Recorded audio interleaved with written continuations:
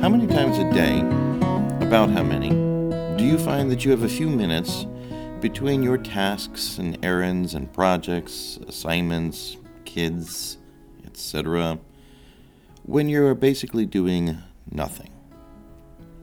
I imagine the initial answer that most of you think of is none. I simply don't have any time in my day for anything else. But I know that's not true. Of course, you are very busy, possibly incredibly busy. I have no doubt about that. But I am also almost entirely certain that you have at least one game on your phone. You may have an app for listening to a book or sports recaps or music and even browsing the news. We think we have no time because we immediately fill any free time we have with something on our phone. I'd like to welcome you to the Faith of the Centurion podcast. I'm your host, Pastor Steve. Thank you for joining me here, where we focus on how to spiritually grow our faith in such a way that it has real-world, practical results. Our problem when it comes to finding time to spend with God and grow in our faith and our relationship with Him isn't time management. Time management isn't really a thing. We cannot manage time. It will keep on going at the same speed, 1 second for every second. What we actually struggle with is task management.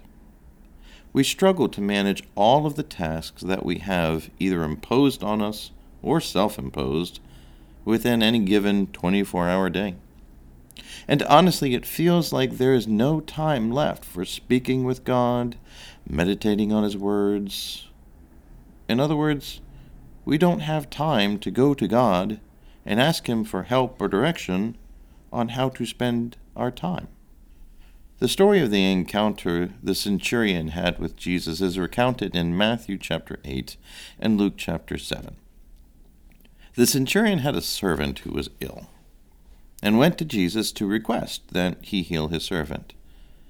Jesus agreed and told the centurion he would go to his servant. The centurion countered that, first off, he was not worthy to have Jesus come into his home, but also that it wasn't necessary. The centurion knew that all Jesus had to do was say that his servant would be healed, and it would be so. In the life of the centurion, if he were given a task by his superiors, then his superiors knew that it would be done. And the same held true for the task that he gave to his soldiers. Once he gave an order, he knew, as simply as a matter of fact, that it would be done. Jesus turned to the people of Israel who were all around him and said, "This is faith." We fill our days with tasks that our bosses give, that our professors gives, and I hope that you put your best effort into completing those tasks to meet or exceed the expectations given to you. After all, the Bible tells us in Colossians 3:23, "Whatever you do, work at it with all your heart, as working for the Lord, not for human masters." We give our time and our effort to our employers, to our teachers, to our families, and to our friends. And this is all good, until we run out of time to give time to our Lord and Savior.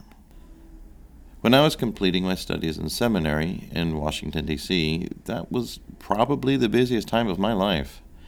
I was up at 5:30 every weekday morning to drive to Fort Meade, where I would work an 8 to 10 hour day teaching at the Defense Information School, which was an hour-and-a-half drive from where my wife Rita and I lived on the eastern shore of Maryland. After work, I would then drive into D.C. rush hour traffic for my evening classes, which I had at least 4 nights a week, sometimes 5 if I had a study group or an extra ministry activity that I needed to do. Then I'd leave there around 10 p.m. for my hour-and-a-half drive home. Since I was the sole pastor for 2 churches on the Eastern Shore at the same time, much of my free time that I had at work or at seminary went to preparing for Bible studies, writing sermons, or calling people who needed to talk to their pastor. Saturday was my one day that I would be able to focus on my family. So it was almost always filled with activities, often the kind that required driving somewhere, and spending this little bit of time I had during the week with my wife and preteen and teenage daughters. Then Sundays were full of giving sermons, speaking to people at church, and in general serving the 2 churches I was appointed to. And Sunday evenings I was preparing for the upcoming week. During this time in my life, where I was studying the Bible the most and preaching the gospel the most, was the same time I was engaging with God on a personal level the least. And all that I was doing in ministry and in seminary, I simply didn't have time to stop and spend a few moments with God. So I understand those of you who think you don't have time.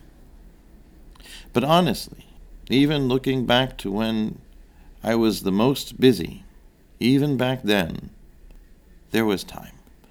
I had at least one game on my phone. I would check the news, look at the weather. I would stop my work to talk with a friendly coworker about their weekend or their family.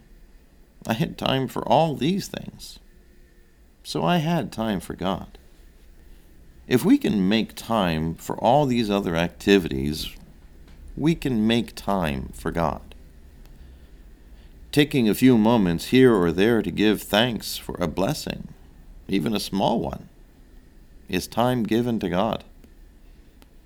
Saying a short prayer before an exam, or a business meeting, or a flight, or simply meeting up to hang out with friends, is time given to God.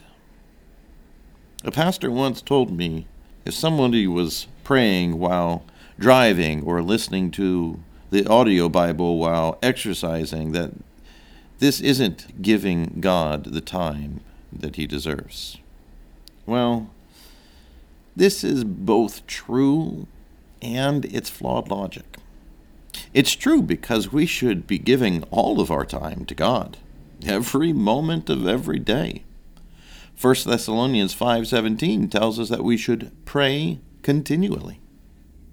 But does that mean that God doesn't want us to do anything else? At all? Ever?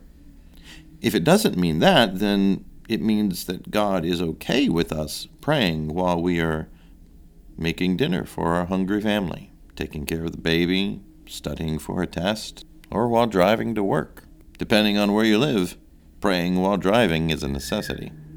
This is what I think it means to pray continually and do all things as unto the Lord. It doesn't mean to stop doing what you're doing.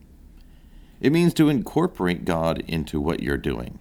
By doing this, we purposely focus on God, and by doing so, He helps us to truly see the world around us.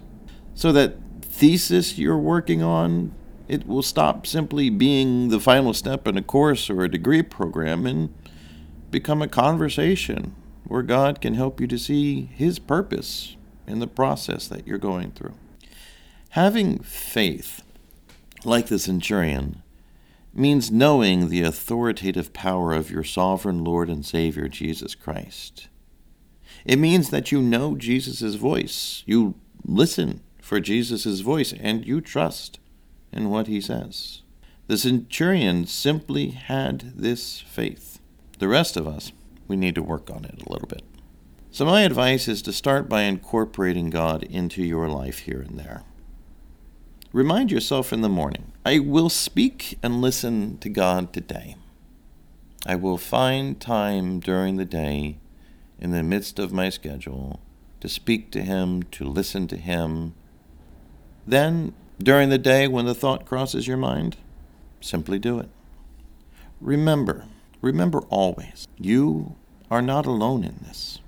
John Wesley was once told, "The Bible knows no such thing as a solitary religion."